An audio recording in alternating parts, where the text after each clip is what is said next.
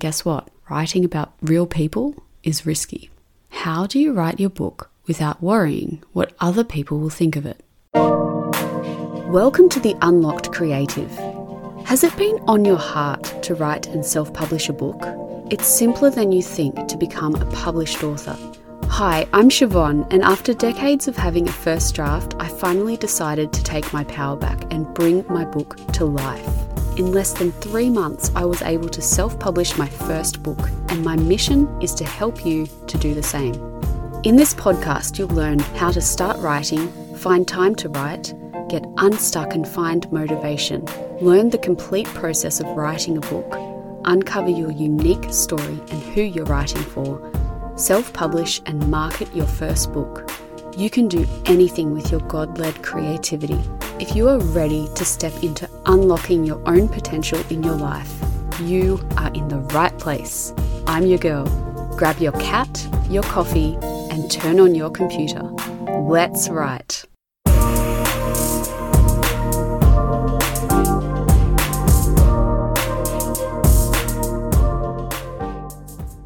So I finished writing the first draft of a memoir. I've read through it twice, and one thing that popped up for me is that no one is going to like how I write about them.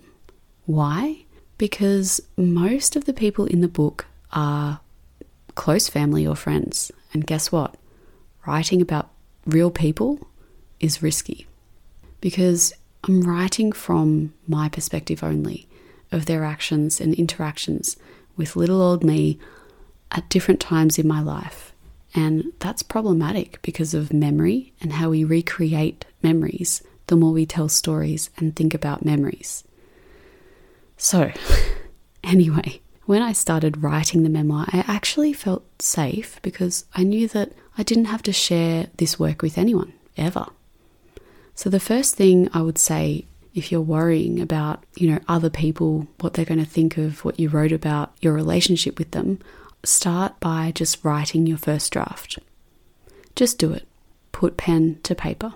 Because nobody actually ever has to read that. And to be honest, you're going to edit it at least once, probably many, many more times. And you have time to reconcile those feelings that you might have about it by iterating and creating this book into a form that you want to share with the world. So start by writing it. The second thing I wanted to share is that some of the characters in a memoir will need to be condensed for brevity. That means that, you get to create as part of telling a story. And there is, I guess an ethical question here about misrepresentation, but there is truth in all of it. The point of this memoir that I'm writing, isn't to vilify or seek revenge. And I think that's really, really important. My intention is to help people with eating disorders and people who've lived through trauma to know that full recovery is 100% possible. So I suppose what I'm saying in a roundabout way is that no matter how I portray a character in this memoir, it will never be exactly right because I'm not that other person. I'm only one person in this world. All I can share is my experience, my truth of what happened, and I can certainly say for sure how I felt about it.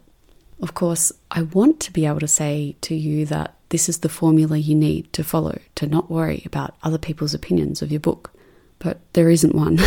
At best, there is a sense of grasping at hope that you can represent the characters in your life if you're writing a memoir and what they meant for you or mean for you and for the story. And if you are writing fiction, this is a little bit easier, but there've been authors who have come on the show who've said that people they know thought they were writing about them and they weren't. So even if you're creating characters, people will see themselves in the characters that you create. So no matter what you write, people will read into it what they will. But, really, how different is this from life? People experience you the way that they do, and it's actually nothing to do with you. It's the same thing with writing a book. Some people are going to adore it, and for others, it just won't be their cup of tea. So how do you deal with this in life? For me, I know that I'm enough for spirit, and I try to show others this, and that's what I hold on to. My faith and also my intention of healing and not harming. But again, I know that there are hard stories in this book that I'm writing, and some people will probably feel guilt and, feel like it's not them. I don't want that to happen, but I can't let this story be sealed up forever. Not if it helps other people. So at some point I will need to share this book with others, and, I will absolutely share it with family and friends. And, still, I think there's probably other people who may not want to read it, and I secretly hope that for some people that might be the case, that they just don't want to read it until it's published. That's a dream. Anyway, I guess another thought crosses my mind. What if they read it and realize things about me and them that never occurred to them at the time? But what if they grow from it too? That's being optimistic probably, but also worth considering. So I suppose you can see that there isn't a formula. There's only an intention of moving forward, of knowing that others will have opinions, and it's up to me and to you to know which ones you want to pay attention to. If you want more about how to move past that inner critic, sign up now for the Writer Unlocked at theunlockedcreative.com. This course will take you through how to start writing, how to integrate writing as a practice into your life, and how to write your first book. I give you a full first draft blueprint that you can follow from start to finish. And look, if it's not in your budget, I don't mention this much, but I do have the Writer Unlocked book, which is basically the book version of the course. It's for people who don't need that kind of interactive audio-visual element, and it is also available from theunlockedcreative.com, or you can order it on Amazon. It's available as a hard copy and an ebook.